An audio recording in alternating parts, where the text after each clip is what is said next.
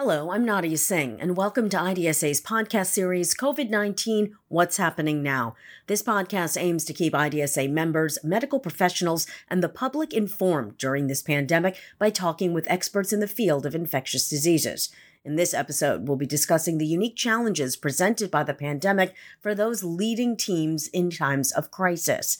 Here to cover that are Dr. Wendy Armstrong of Emory University and Constance Benson of University of California, San Diego. Moderating this podcast, which is being produced in partnership with IDSA's Leadership Institute, is IDSA Leadership Institute faculty member Dr. Joshua Hartzell. Thank you, Nadia. The views expressed in this podcast are those of the author and do not reflect the official policy of the Department of Army, Navy, Air Force, Department of Defense, or U.S. government. So we're going to go ahead and get started. And obviously, the COVID-19 pandemic has brought with it an unprecedented time in medicine and changed the way we live as well.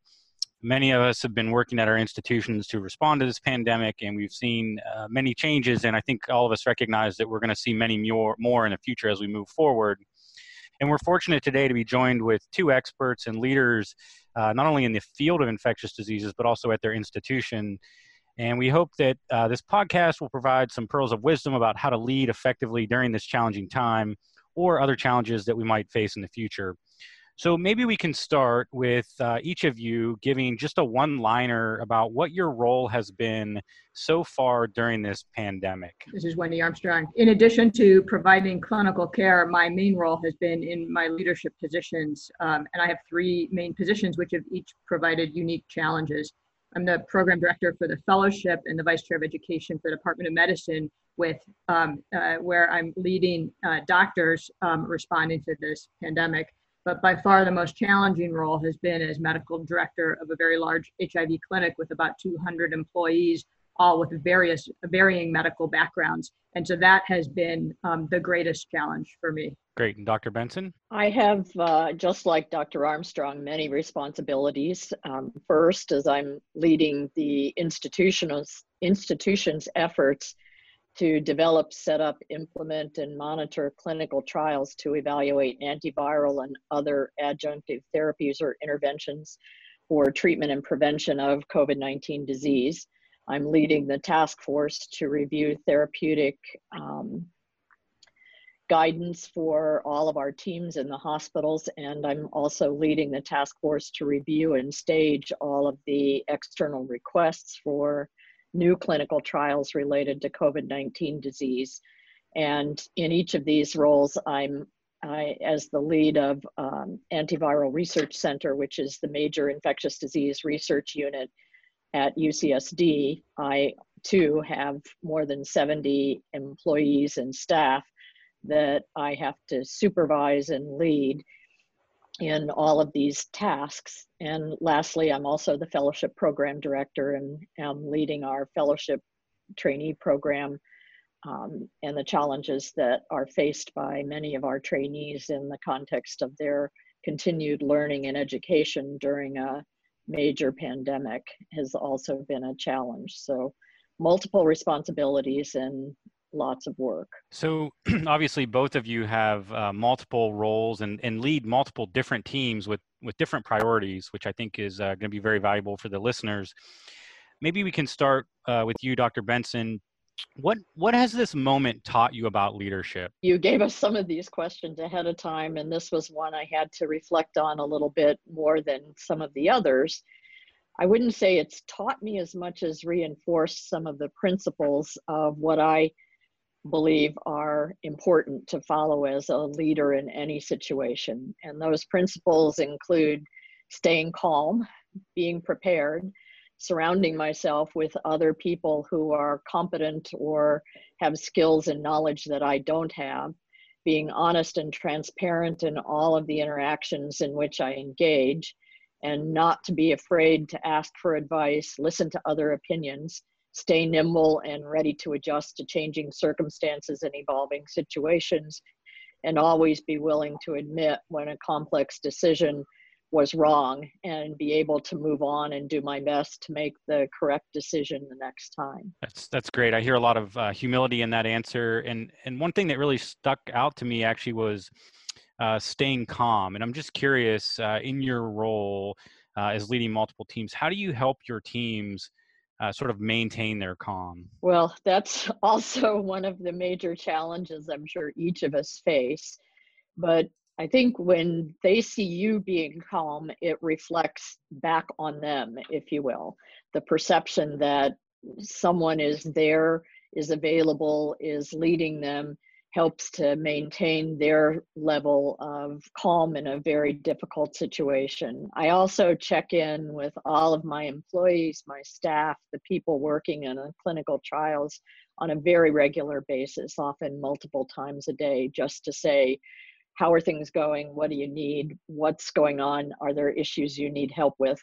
And I think that knowing that my staff, knowing that there are other people there who are listening to them and are available to help, also maintains some of their, reduces some of their level of anxiety and helps them maintain their calm. Dr. Armstrong, how about for you? What has this moment taught you about leadership? So I echo much of what Dr. Benson already said. I guess one of the things that I would add that, again, like Dr. Benson mentioned, many of these are things that I already knew about leadership, but have had to take to a different level or really appreciate the value of some of these characteristics. And one that has been particularly important for me in this pandemic has been the importance of very frequent, very clear communication.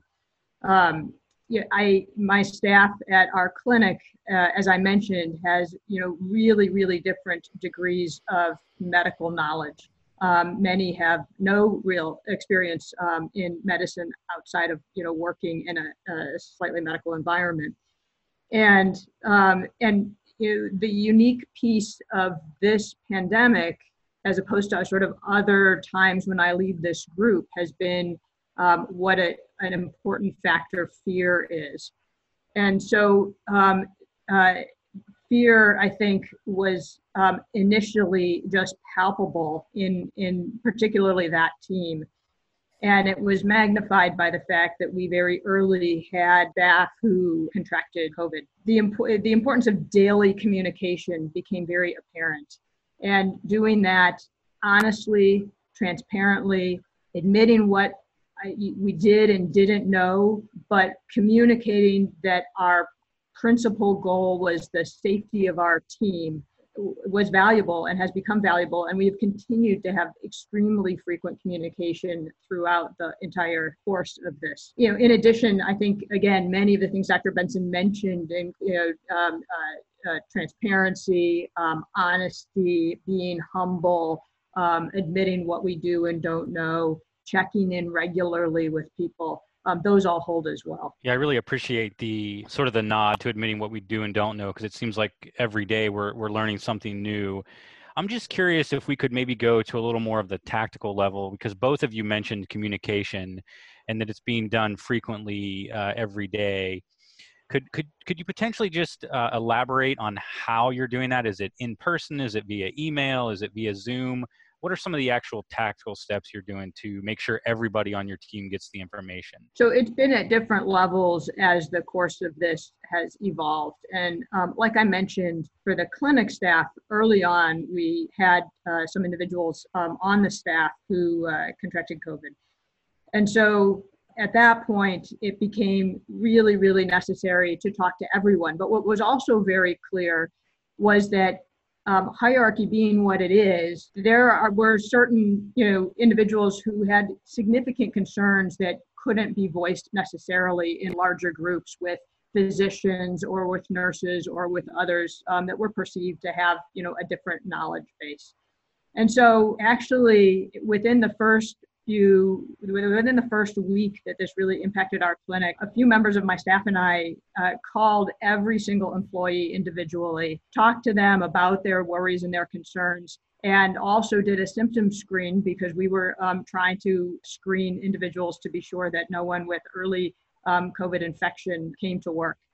And that really led to a lot of trust and confidence, I think, at the clinic level that made a huge difference. Since then, we've been communicating with emails and with weekly system-wide calls, Zoom calls and WebEx calls. which is similar to what I have done with the other teams, with our fellows and with our fellowship program directors as Vice Chair of Education. And I think that's been a very helpful forum, which are in smaller groups. Dr. Benson, anything to add to that? I think we've both employed very similar techniques and strategies for addressing some of the needs as listed by Dr. Armstrong. I think one of the things that I do is every morning when I get up or when I get into the office, I make a list of priorities and tasks that need to be accomplished at the beginning of each day. I have a daily meeting with key managers and staff via Zoom or in person if possible to review what the tasks that need to be done for the day are, what the needs are for accomplishing those things, to review action items, and just to seek and listen to advice or opinions about how to approach those problems. We make a list of tasks that we can delegate to others who can help.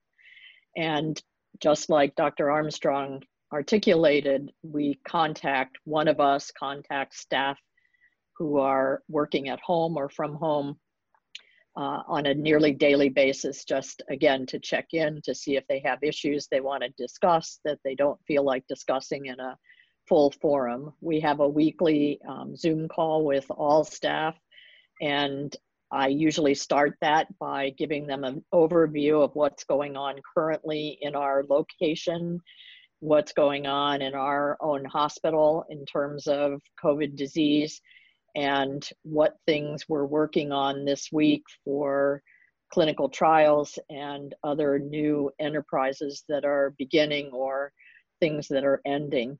I reach out daily to people for assistance or guidance if there are things on my list that I'm not able to accomplish on my own. And I also, at the end of the day, write a note or an email summarizing key points or conclusions that were addressed during each of the discussions or interactions. Sometimes I don't send those anywhere, I just make a note to myself, but others are making a note to people I've talked to on the phone about things we agreed on.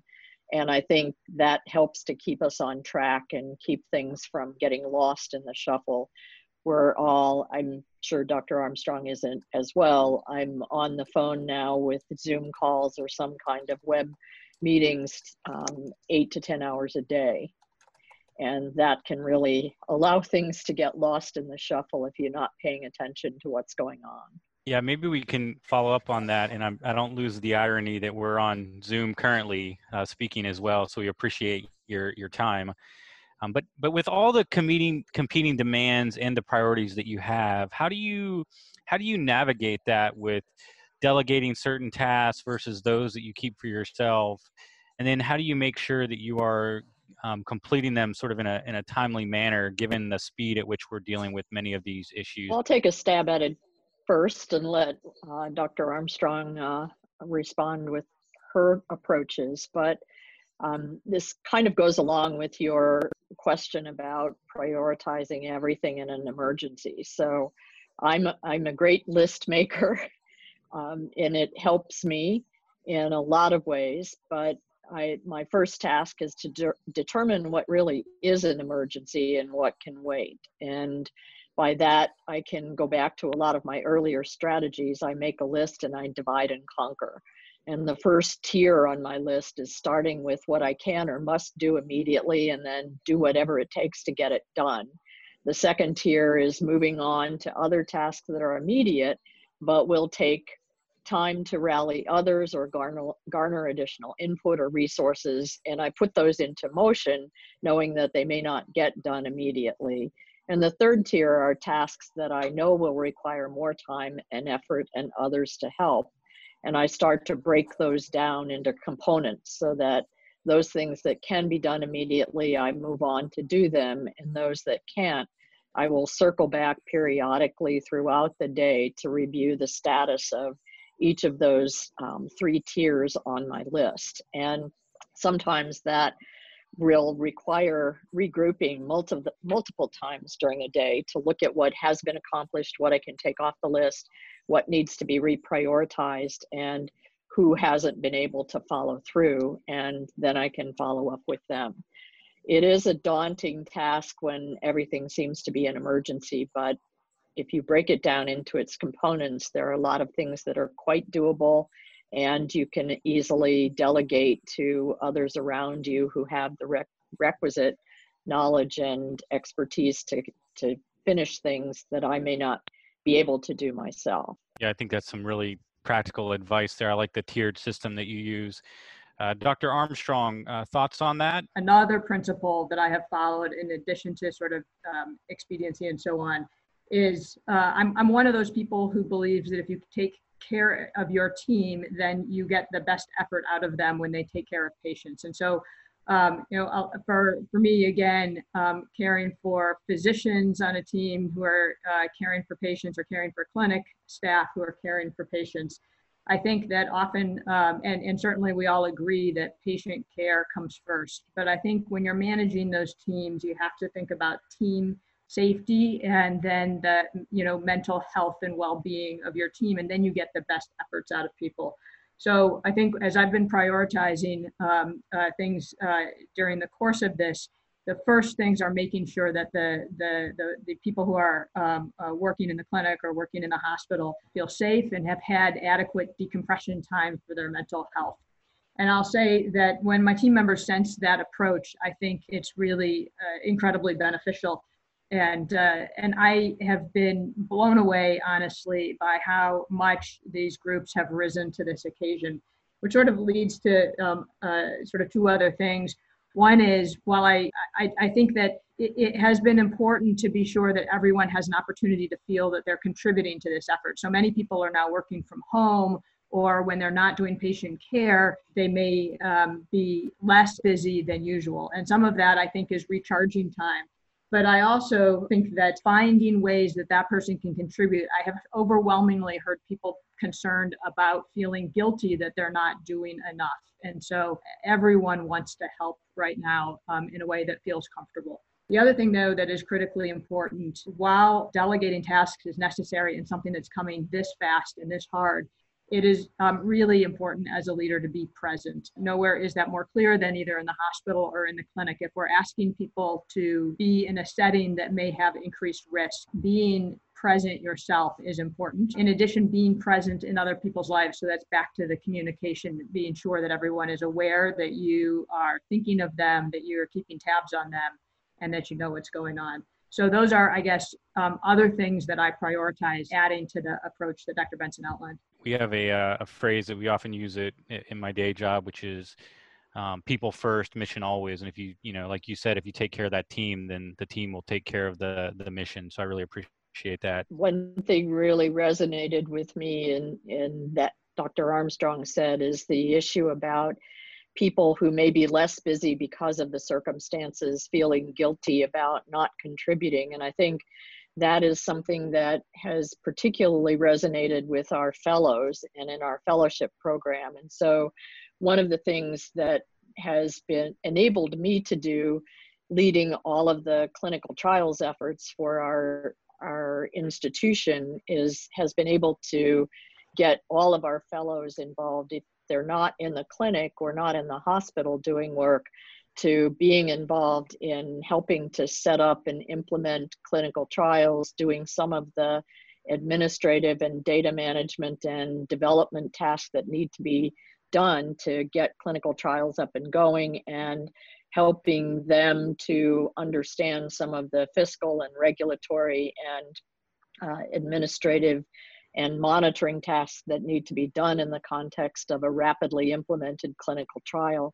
And it does keep them feeling engaged, because without the clinical trials that are helping us to understand what antiviral agents will work and which ones won't, what immunotherapies might be useful in adjunctive treatment for COVID disease, and the whole landscape of vaccine development and vaccine clinical trials. So they've gotten some educational benefit out of it, but they've also been able to contribute to the research that's critically necessary for us to work our way out of this pandemic. And so it's a way for them to feel engaged and involved even when they're not directly involved in patient care in the hospital. Yeah, thank you for that. I think everyone wants to be part of the solution and really contributing to the cause. And I was actually going to ask a question how you were balancing sort of the educational mission with the patient care mission. So I'll either allow you, Dr. Benson, to sort of add on to what you just said, or if Dr. Armstrong, you want to add on to something that Dr. Benson said about sort of the educational mission along with the patient care mission and research missions. Yeah, I think what I've already made the point about getting all of the fellows involved in some way in contributing to the research related to COVID disease.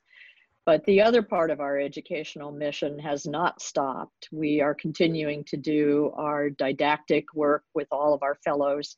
We're continuing to engage them in their research activities, and we check in with them on a regular basis. So we have converted all of our educational conferences, our case conferences, and all of our educational activities to online or video conferencing.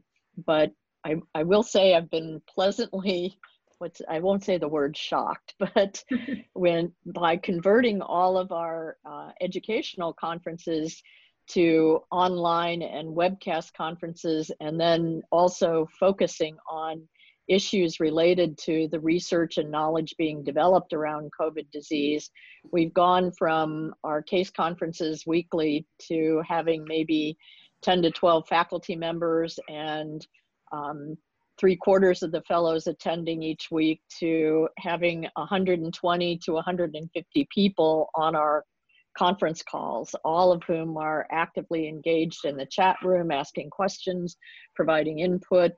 And it's been an eye-opening experience to actually see the full balance of all of our faculty and fellows and trainees and residents on our services contributing to our conference in ways that perhaps they hadn't, being busy in person in the hospitals before. And so that's been a pleasant surprise and certainly contributed to keeping the educational programs going. But the other thing that Dr. Armstrong mentioned is our internal medicine program director has had weekly calls with all of the subspecialty program directors trying to troubleshoot things that are happening with the educational and training missions of our fellowship programs, and providing resources and assistance where necessary for programs that may not have those resources on their own. And that's been a huge help. And the other thing that we've been starting to discuss, which I think will also be a huge help, is how we're going to engage in both orienting new house staff and new fellows into the programs come July 1, and also how we're going to enter the whole recruitment phase of next academic year's fellowship programs, and working through those problems through a joint effort with ideas and input from a lot of other program directors has been extremely helpful. Dr. Armstrong, anything to add to that? That's actually pretty complete and pretty similar to my own experience, including the phenomenally increased attendance at Zoom didactic sessions and case of the week sessions for our fellowship program. We have similarly continued all of our usual educational activities, with the exception of Journal Club, which was a small, intimate gathering. We didn't feel lent itself as well to Zoom, but I think that's been well replaced by our fellows, again, taking on doing a virtual Journal Club and working with faculty, residents, and medical students, creating infographics of new COVID data that have been disseminated. So I think it's been a really unique time to look at how we can use our educational programs to help disseminate information to many people across the system, and even in some cases across the country. I think the really interesting challenge will be educationally is, what have we learned from this, and what do we keep and move forward and continue to do, and what do we return to our previous practices, and what do we adapt and do differently? I also think that using this, I have to get on my high horse about this for infectious disease education, using COVID as a hook in undergraduate medical education and resident education to interest people in the field of infectious disease, where you can see the impact of bench to bedside immediately, of ethics and so many epidemiology, public health, so many different manifestations of healthcare has to be a jewel for us in thinking about recruiting people into infectious disease. And I'd also just echo your point about what do we keep that we've learned versus what do we go back to? Because I think this has really revolutionized some of the ways which we deliver education, which I think is going to really benefit us in the future. Let me just ask, with all these different priorities, all these tasks going on, how do you get feedback that you're on target, that you're actually getting things done in the way that you need to? For me, it has really been speaking directly to my quote unquote constituents, or, the fellows or the staff and so on, in addition to making sure, obviously, that operations are continuing. I've had, a number of really gratifying experiences that have made me feel that we're on the right track. One recent example was another staff member of mine who had a very COVID-like illness, although we weren't certain, who came back to work at the end of that. And her daughter said, "You should not go back to work, Mom. You absolutely shouldn't. What if, you get sick again?" And she said, "I feel very safe in the clinic. They've done everything to make us safe." And I'll tell you that, was the most wonderful response that I had heard. But again, seeing our fellows enthusiastically working together, seeing our staff taking care of patients, to me, that's the best feedback that there is, that we haven't had people stay home, we haven't shut down, and we've continued to provide high quality care. And Dr. Benson, thoughts on that? Being engaged in all of the clinical trials is a very objective and tangible way of looking at what's been accomplished and what hasn't. We have daily team calls, and we have an ongoing shared drive where we know how many people have been recruited, what's the status of those people who are engaged in clinical trials, how are they doing, whether they're experiencing any adverse effects of the interventions that we're using. And ongoing feedback like that in a regular way is one objective way to measure whether things are being accomplished. The less tangible issues are more difficult to measure, but one of the things that I've put into place for the people working at home is they're keeping I guess for lack of a better term, sort of an Excel spreadsheet of how many patient calls they're involved in during the day, since a lot of our outpatient clinical trials are being monitored by video visits, how many video calls or video visits they've had with study participants, what things they've engaged with those participants about, and those get reviewed on a regular basis by all of our study coordinators and then by myself on our team, our daily team check-ins.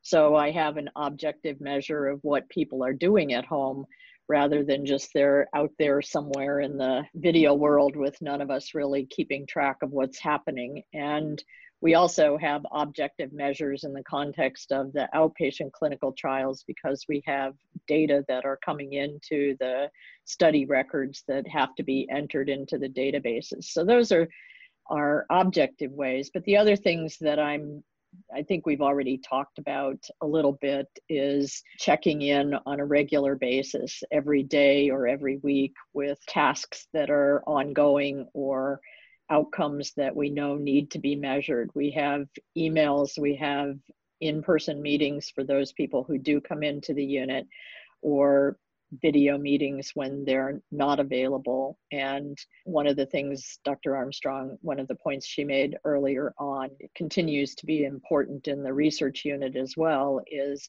being there, being available. And I've been probably the only person coming into the research unit every day that has made me available to everyone in a way that I can observe and monitor and regularly check in on progress made, obstacles encountered, and reassess things that have been completed adequately and not, and been able to use that as an avenue to regroup on a daily basis. Right, and I suspect that sometimes those objective measures that you mentioned are also important to people above us who may be asking specifically, what people are doing and how many appointments are being done and how the research is going. I know we've covered a lot in a relatively short period of time, but I want to finish with just one last question because you guys obviously have been dealing with a lot. It's a stressful time.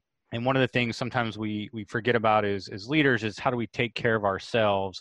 So I'm just curious for both of you, as leaders, what have you done during this time to sort of take care of yourself so that you're able to continue to lead the teams that you do? And we can start with Dr. Armstrong. That's a really good question because one thing that was less expected for me is because Zoom and video conferencing created the ability to work from home, it actually meant that time dilated. And, there were Zoom calls scheduled all night long. I think most of us are on Zoom 7, 8, 9 hours a day, but you could be on all day. The natural breaks between work and home sort of disappeared.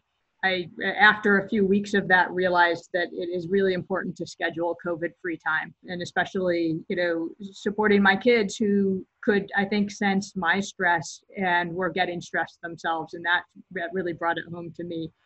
And so that is one of the things that I do is schedule COVID-free time. I am commuting a little bit less because I do spend some days working from home and then some days in at the clinic or in the hospital. And that has actually given me potentially some unexpected hours during the day. And so I've tried to take advantage of that and be very intentional about it. I love the COVID-free time.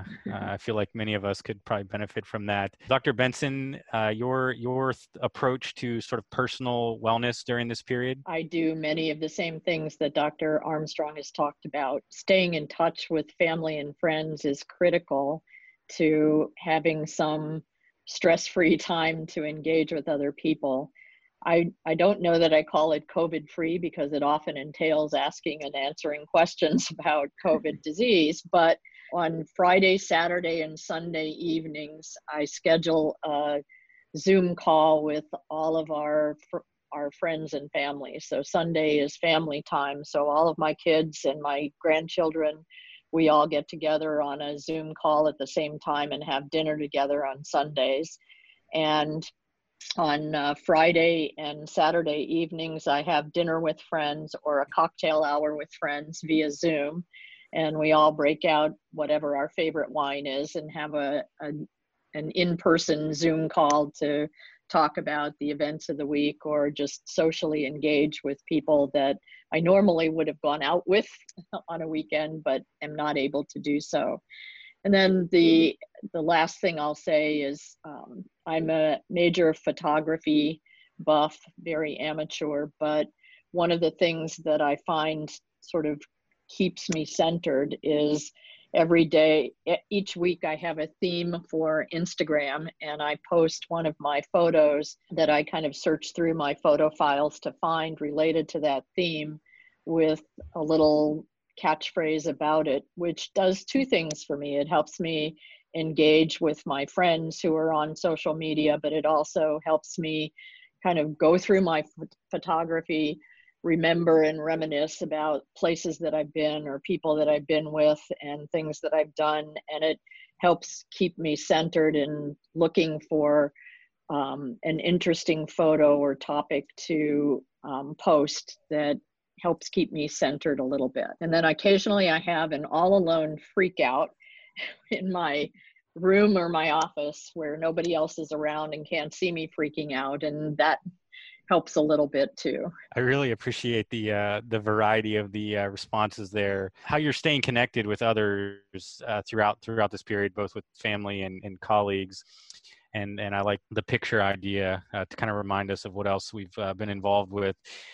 Before we end, would either of you have anything else that you feel like we should add that we haven't covered? The one thing I will add, and Dr. Armstrong is a good example of this, is how people in our subspecialty across the world, across the nation, have stepped up in ways that were imaginable, but not totally obvious. And I think being able to count on my colleagues to find new information or to communicate new information that I'm not sometimes able to keep up with has really been a wonderful thing to see. I think it's also an example that will help us in recruiting new people to our subspecialty, which has been challenging over the years for a lot of different reasons. But I think we have one of the most important subspecialties on the planet, and I'm a major advocate for it.